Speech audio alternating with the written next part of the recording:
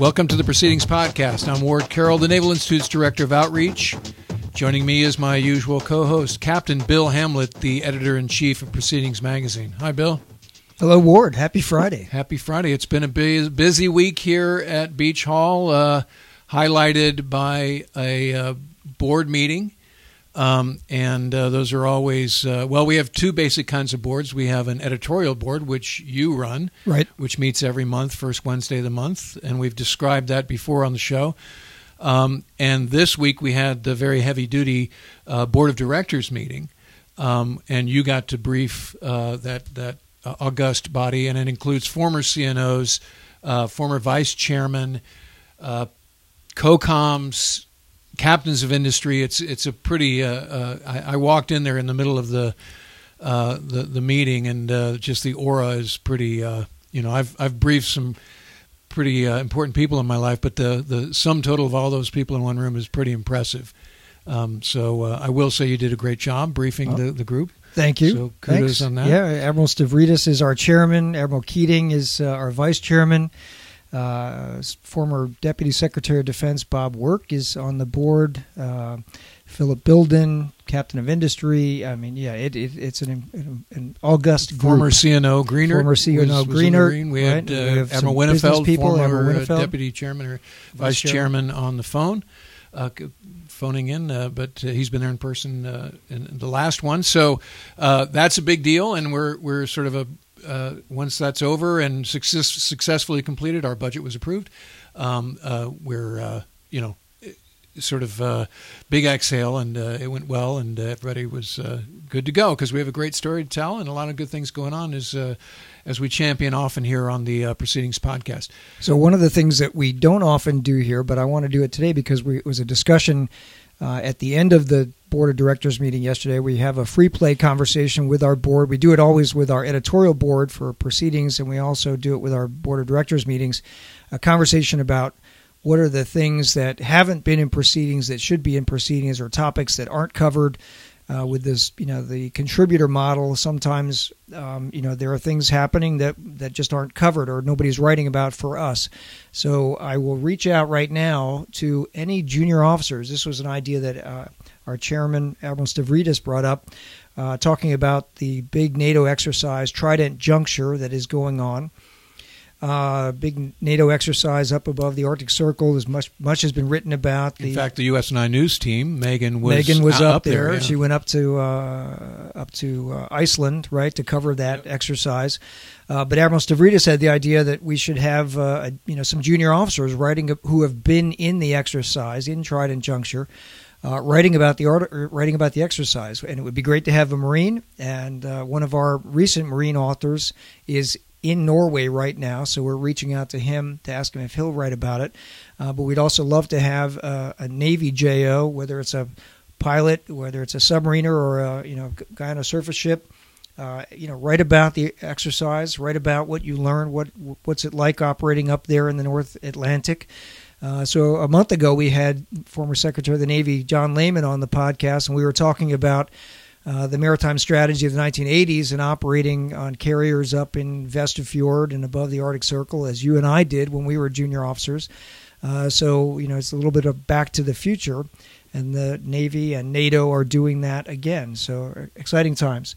I also wanted to highlight, this is a little bit of me bragging about my boss because he is unlikely to do it. So last week, I was in New York with a number of other senior staff from the Naval Institute at the New York Yacht Club last Thursday night on the 25th. Our CEO, Pete Daly, Vice Admiral retired, was honored by the National Maritime Historical Society with their annual Distinguished Service Award. And Admiral Daly was recognized for his inspirational leadership at the U.S. Naval Institute for broadening the outreach of Proceedings magazine, advancing the professional, literary, and scientific understanding of sea power and other issues critical to national defense. So big award for Admiral Daly. It was presented at the New York Yacht Club right in Midtown Manhattan. A very exciting event. There were probably, I guess, 300 or 400 people there. A few other people were recognized with awards. It was a great event, and I would say definitely justified and well earned by Admiral Daly. And he was kind in his remarks to say it was he viewed it as a unit award, as an award that the entire staff here at the Naval Institute has merited over the last 6-7 years since he's been CEO. So that was a really fun event. What else? Oh, I wanted to highlight a USNI news story today by Megan Eckstein, where it says the Navy is thinking beyond littoral combat ships for the future of mine warfare. And so in the September issue of Proceedings, we had a piece written by a couple of junior officers about a mine warfare capability called the Naval Mine Warfare Company, Expeditionary Mine Warfare Company. But this article in USNI News today says, the Navy is now starting to think beyond platforms for mine countermeasures. And so instead of being glued to the LCS and that program, that the Navy wants to buy some capabilities, a suite of capabilities that are not platform specific, that are not platform centric or tied to one platform. In many ways, it sort of highlights the article that was in the September issue about these sort of capabilities. Some of them are unmanned underwater vehicles, unmanned surface vehicles, the ability to move from platform to platform, ship, aircraft launched, etc. Anyway, it's an interesting piece, great piece of reportage by Megan. And picking up on a topic that was covered by a couple of JOs in the September issue of Proceedings. Fantastic. So last week we talked Intel with my sometime co-host Billy B., who's the Deputy Editor-in-Chief. And as we've also mentioned on the show, when we rolled out Billy B. as the FNG a couple of weeks ago, both of the head shed at Proceedings are retired intel officers. So we got to talk counterintelligence with the Marine First Lieutenant last week, a great conversation. So this week it's my turn, as it were, to talk. I was thinking that as we were getting ready for this interview, fighter guy stuff. Yep. So we're very happy to have on the line from my old hood, NAS Oceana down in Virginia Beach, Lieutenant Commander Graham Scarborough, who just left my first squadron. Back in the day, it was called VF-32, and he knew it as VFA-32, flying the Super Hornet. But he's just changed jobs now. He's over at the wing now. But we wanted to talk to him about his article in this month's Proceedings called Fix Naval Aviation's Adversary Problem. So it's a very cool topic, especially when we talk peer conflict. So let's just get right into it. Hey, Graham, thanks for calling. Hey, thanks a lot. Really appreciate you having me. Love the podcast, and it's awesome to be able to talk to you guys. Well, thanks very much. So let's go back to the Wayback Machine when young Ward was in his first tour in VF-32. On the flight line there, we had two aggressor squadrons in essence, right? We had VF-43 Ambush, and in their heyday, they flew 3 Type Model Series, A4s, F-16s, and F-5Fs. And they also had the Kafir for a while, so we'll talk about contract airplanes as part of your article. And then we had VFC-12, which had A4s, and they acted as aggressors as well as banner draggers and all kinds of other things that they did. Now, as you look down the ramp there, are there any squadrons that perform that function? Yeah, so we have, here at Oceana, we have VFC-12, and they're flying primarily F-18 legacy well, they're all legacy models, and they have recently started acquiring a lot more F-18 Charlies. So the Charlies are more or less phased out of fleet service by this point. They've got some at the RAG, the training squadron here in Oceana, but the bulk of those airframes have gone over to VFC-12, and that's their primary platform. Now, over the months since I first started writing this article, their flight line has grown in terms of the number of airframes they have on the ramp, but the primary concern is sort of the ability to use those airframes to generate sorties to support the fleet squadrons at a unit level, and that was kind of the genesis for this piece. It started when I was OPSO at the Gypsies. I really came up against kind of the difficulties in coordinating external red air and sort of the limitations, and that's kind of the genesis of this of the piece. Okay, so take us through it. Take us through what the frame the problem for us, if you will. Sure. So essentially, the red air, air-to-air training, right, requires bad guys. You can't just go out there and pretend like you've conquered the skies and there's nobody out there who can reach out and touch you. And that's been true even before we were talking about peer and near-peer threats, right? We still needed an air-to-air threat to train to because that's a skill set that needs to stay sharp and stay relevant. So you have to provide red air. The term we use is red air because the good guys are blue and the bad guys are red, and you have to provide red air. And where does that red air come from? Well, what I found when I was the OPSO, and I'm in charge of sort of scheduling these events, is that by and large, most of the red air came from other fleet squadrons. And what happened would be a deal between my squadron and another squadron down the hangar. They'd say, hey, we'll give you this many red air today if you give us this many red air tomorrow, for example. And what I found was, now that's two squadrons burning flight hours, flight time, maintenance actions, air crew, flying red air for each other. And we've got these airplanes down the street that are painted up in cool camouflage colors with red stars on their tail. How come it's such a chore to try and get these guys supporting us? And what I found was that the Adversary program, and when I say Adversary, I mean the Navy's organic solution. So that's VFC 12, who we've already discussed, VFC 111, who fly the F5 out of Navy Key West, VFC 13, who fly the F5 out of Fallon, and then to some extent VFA 204, who are based in New Orleans. What I found was, they just weren't able to put up aircraft in sufficient quantities to meet the requirements for the events we were doing. So an event will specify, if you're flying mission X, you need Y number of red air, and it can be anywhere from 2 red air to 6 red air to 8 red air, and VFC 12 alone couldn't make that number happen, and so we had to go to another squadron. The problem is that those fleet squadrons are supposed to be training for deployment. They're supposed to be training to produce combat readiness, not flying red air sorties to help out their buddies down the hangar. And so there's a little blurb in the article on the third page of the article that kind of outlines this. You're basically investing, in some cases, 400% of your required hours to get one syllabus sortie for your squadron.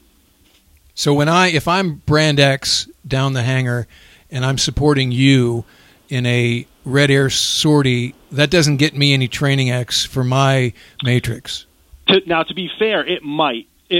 There are a handful of red air events that your fleet JOs are required to complete, but it's a handful. It's I don't have the syllabus in front of me, but it's somewhere along the lines of fewer than 5 sorties that they're required to fly as red air, and that's both as a wingman and as a flight lead. So the number of required training, the amount of training you can really get out of that as a blue fighter is not very high. Now, there's benefit to flying red air, just as in there's benefit in flying straight and level to Memphis for barbecue, right? You're talking on the radio, you're processing information as an adversary, you're studying adversary tactics, you're learning about their systems. But in the end, that's not what we want our fleet guys to do, in my opinion. What we want our fleet guys to do, in our opinion, is to understand the enemy so that they can fight and defeat the enemy. And the way to do that is to be the good guys and to go out there and employ our systems. And so the return on the investment for using fleet red air is just not there. For example, about 9 months ago or so, Oceana sent, I believe it was 2 squadrons of fleet jets, 2 fleet squadrons to Fallon to provide red air support for various commitments that were going on out there from the Top Gun course to Air Wing Fallon workup evolution. And so that's 2 whole squadrons whose entire training pipeline is effectively pushed to the side for the period of time that they're in Fallon supporting another fleet squadron or a fleet air wing.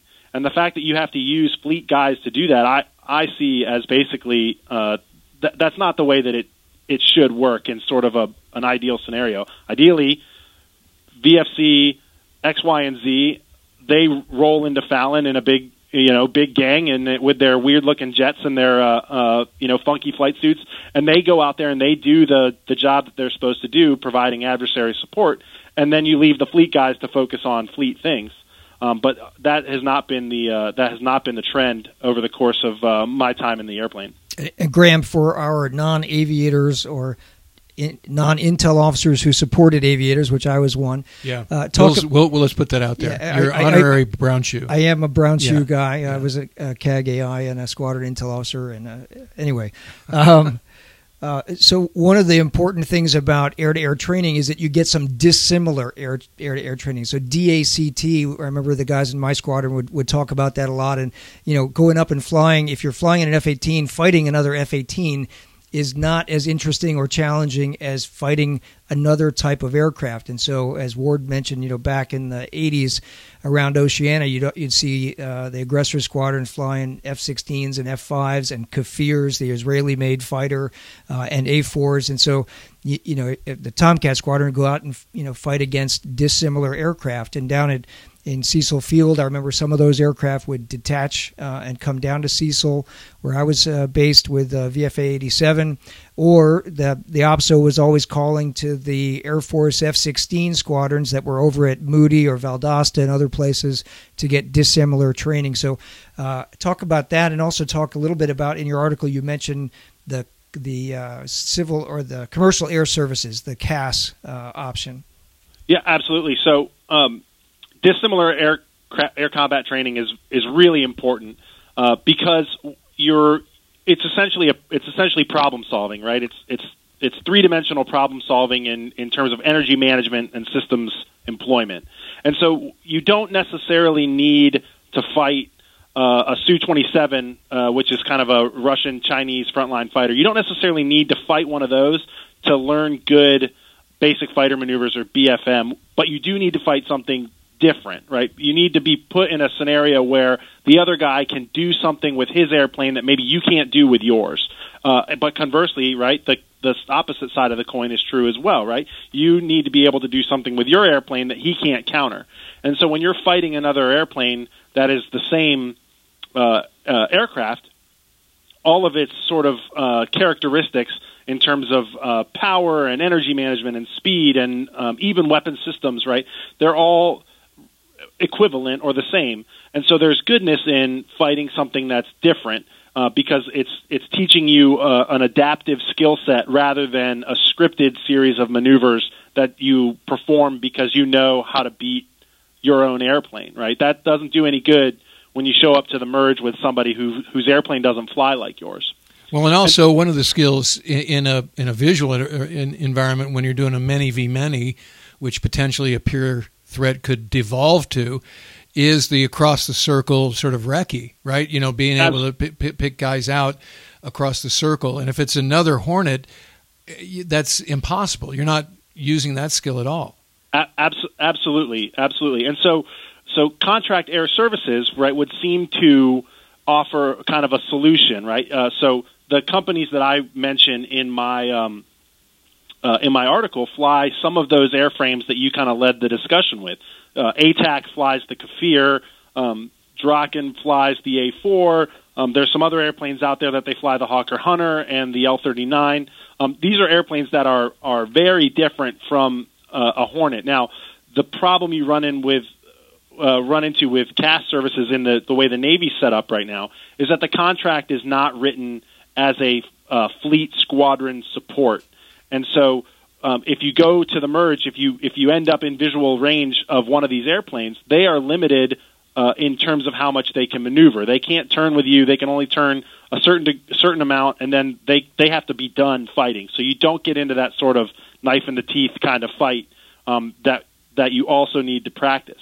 And the reason the contract air services are limited in that way is because the contract was written as providing support for fleet exercises like COMP2X training, or a ship gets underway and it needs to practice shooting at something. They're going to point a CAS airplane at it, and the Aegis guys are going to shoot away at that thing until their training objectives are met. And what that means is that the Naval Aviation's strike fighter squadrons are the third priority on these contract air services, and so that means these guys are not available to us as a training aid unless everything else has kind of fallen out. So what that means is we have these great dissimilar platforms, but the contract isn't written so that they can turn aggressively in visual range, and kind of turning on that support is almost always a last-minute thing, right? ATAC, who's the current contract holder, they maybe get to the end of the quarter and they realize they've got a bunch of hours that they have left to spend. They don't have anything on their calendar, and then next thing you know, some guy like me at the wing sends an email to the squadrons and says, hey, all these ATAC hours are available. The problem is a good OPSO and a good training department has already written their training schedule for the next couple weeks, and so you can't turn the ship, to mix metaphors, you can't turn the ship that quickly and suddenly turn on these guys to make a big air-to-air event happen when you've been planning air-to-ground all month or something like that. And so there's a lack of responsiveness in the way the contract is currently written. I talk about the follow-on contract, so NAUTIC, which is the command out in Fallon that kind of oversees aviation warfare development. They put out a call for a fourth-gen adversary contract. And when I first heard about this, my ears perked up and my heart started beating, and I got really excited because fourth-gen in aviation terms, that's a term invented by Lockheed Martin to sell airplanes, but it's kind of become part of the common vernacular, and it implies sort of a MiG-29, an enhanced MiG-29, Su-27 level threat, kind of comparable to a Super Hornet. And so when I heard that there was a contract out for an adversary or a contract air adversary of that level, that's great news. That's awesome, because what that means is high performance, modern systems, upgradable, hopefully dissimilar airframe that now gets to be part of this conversation. Well, when that contract was awarded, the Navy decided to award that contract to a company called TAC Air, and I don't have any brief with TAC Air. I'm sure they're a great company. I don't work for either of the other companies that were competing against them, but the Navy awarded the contract to TAC Air for the F-5 Tiger II with an upgraded radar. Well, the problem is that the F-5 Tiger II has been in use since Ward, before you were flying airplanes, right? It's not a modern fighter. It's equivalent to a MiG-21, kind of Vietnam-era aircraft. Right. And so the Navy's response is, we'll give you a fourth-gen systems capability, but without the performance capabilities that we also need, right? You look at a flanker, that is a big, huge airplane with lots of gas and lots of weapons and lots of systems. We need something, you're not going to get a flanker on American ramps as a contract aircraft for some reasons I discuss in the article. But you need to do better than an F-5, which is what we already have F-5s. We could buy those radars and put them in our F-5s ourselves. The reason we don't is because it's silly to think that covers the breadth of what we're actually trying to replicate. So that's some of the limitations of contract air services, and that most recent contract actually was awarded and then protested and then won in the course of this article being published. So it didn't make it into the piece. And so one of the problems that kind of encapsulates the problem with the contract air services is they're trying to do it on a budget. They're trying to save the government money, and if the contract doesn't have a buy-in from the fleet level guy, the squadron level people who are doing this training every day, then you may get a decision like Gucci radars in an F-5, which sort of fulfills the letter of the law but misses out on the spirit of what the fleet really needs. You also make a point about some of the constraints of the aircraft that are available for a commercial company to purchase, to use as aggressors. And you say, it's like CarMax, but with jets. And so for a company that's going out trying to find, used jets from other nations, well, they've probably been retired for a reason, that they've been flown a lot, and so the number of useful hours and the number of Gs that aircraft can pull safely has already been expended. Or, as you also point out that, the cost of operating an F-16 is about the same for a CAS company as it would be for, the U.S. military. So there's not a whole lot of cost savings available there. And then I was very interested to see this bit about the contract vehicle restraints that, they bid these things for 5 years. And as you point out, if a company's out to buy a 10 or 20, $30 million airplane, they've got to amortize that. And they would like to be able to amortize those costs over a much longer period of time than just 5 years. 5 years is not a lot of time to get, $30 million back on an investment. And so if they don't get the contract again, they're stuck holding the bag on an expensive aircraft that they may be upgraded and they only got to fly for 5 years.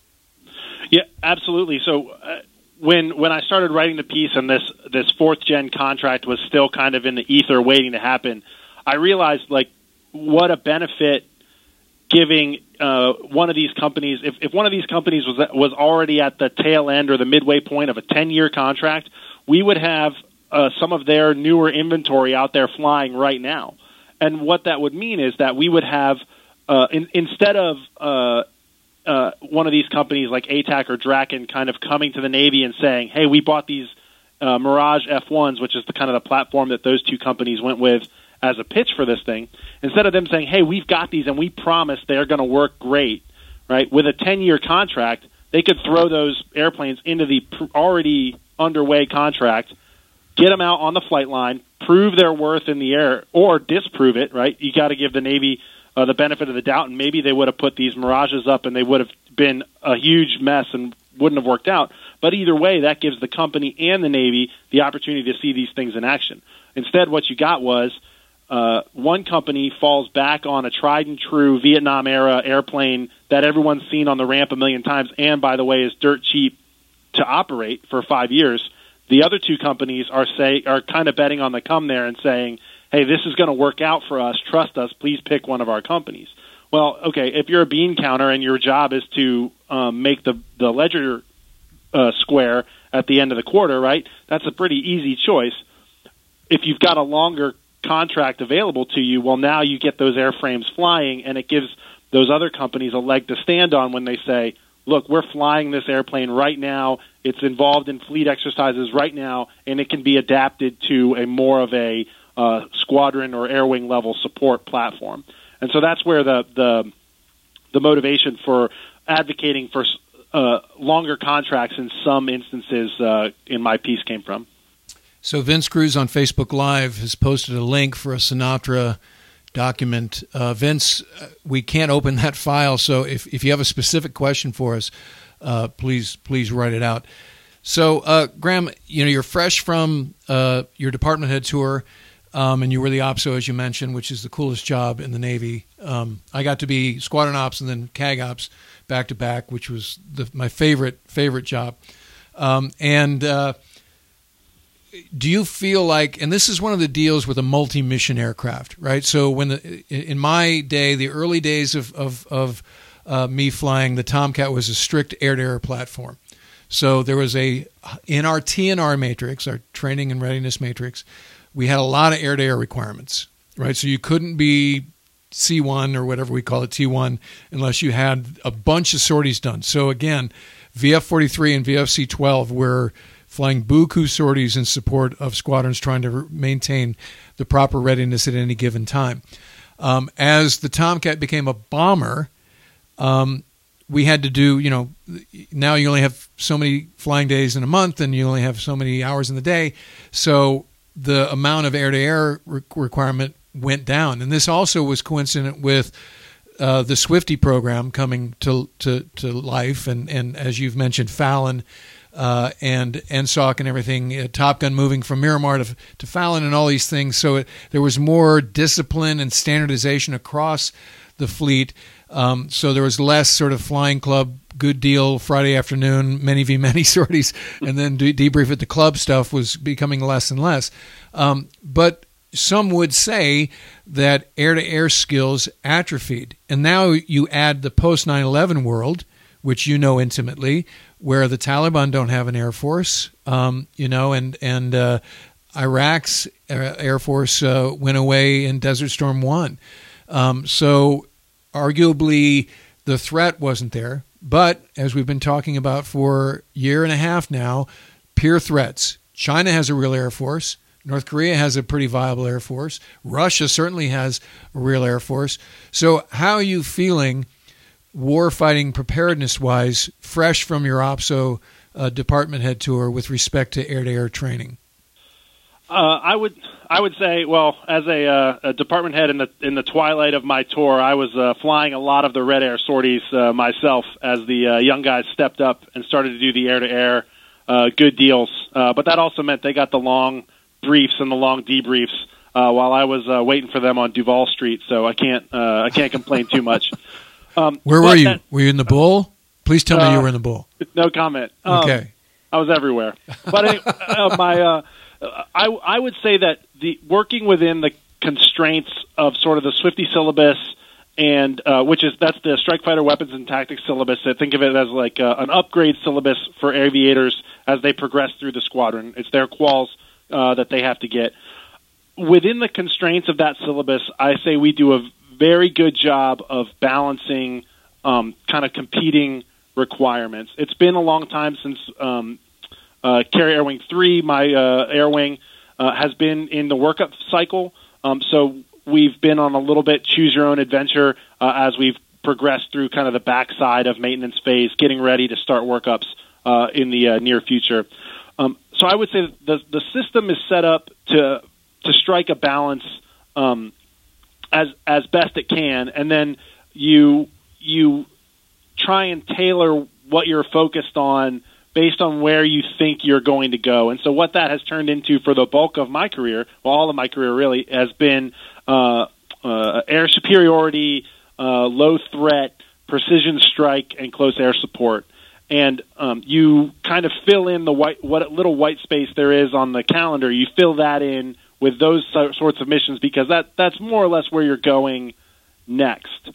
Now, with the recent sort of changes to our deployment outlook, right? Truman is currently underway on deployment 2.0 this year, and they're nowhere near the Middle East. They're all up getting their noses blue right now, right?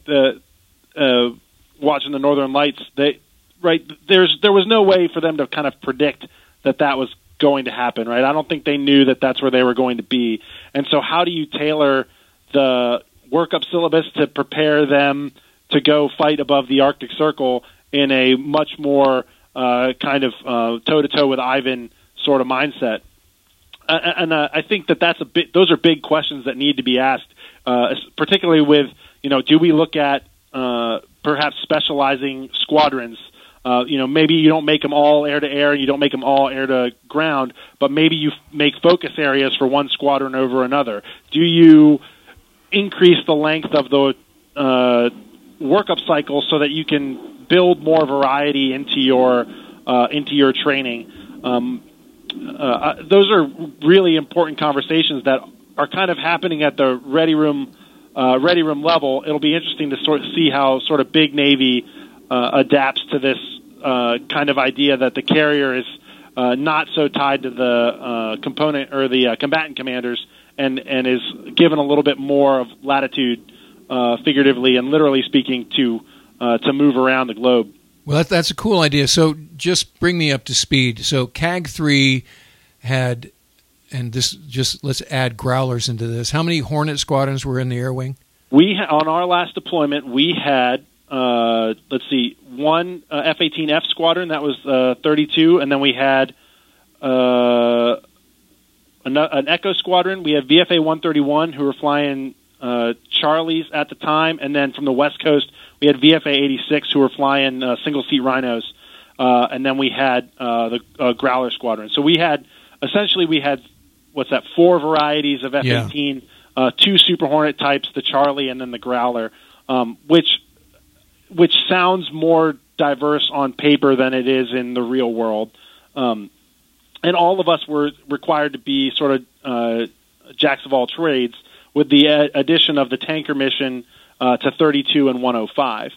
Now you're going to have an all Super Hornet air wing, essentially across the fleet, with the Growler in there, with maybe the JSF coming online in the near future. I don't know what their deployment schedule looks like, but their first squadron is out in Lemoore transitioning right now. So for a long time, you're going to have all F-18 traditional kind of medium attack kind of profile, and that's a much bigger question than the adversary problem is that a good thing?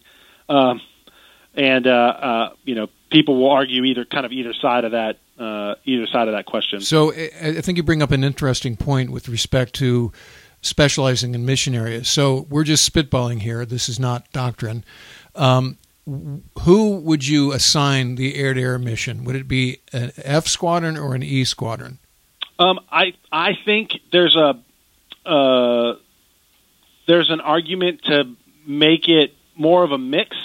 I think that but I would lean more towards the single seat E's with more fuel available to them and more kind of on station time. And then the Fs are kind of more suited for the attack role with an extra set of eyes, an extra sensor operator, someone to manage the weapons.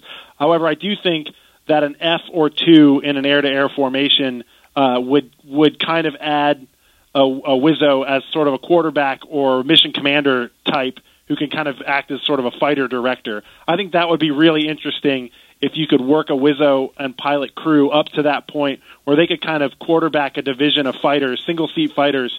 I think you could do some pretty cool stuff working with that. I think that there's a lot of you guys had August Cole on the podcast not too long ago. There's some cool August Cole ideas about using fighter aircraft to control drones and sort of direct an air battle that way. And I think a two-seat platform lends itself to some of that more futuristic stuff.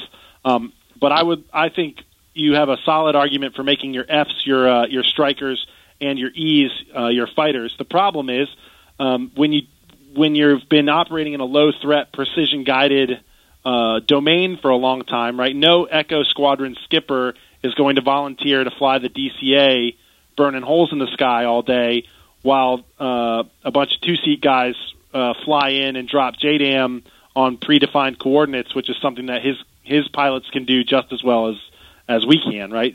The current operating environment doesn't really lend itself to specializing that way, but we have to be forward-thinking and think about what sort of missions we may be involved in the future, what sort of air-to-air problem we may be involved in the future. And, the future is here, right? This is not 10, 20 years down the road. This could be 5 years down the road instead. And so we need to start, I think we need to start focusing on that.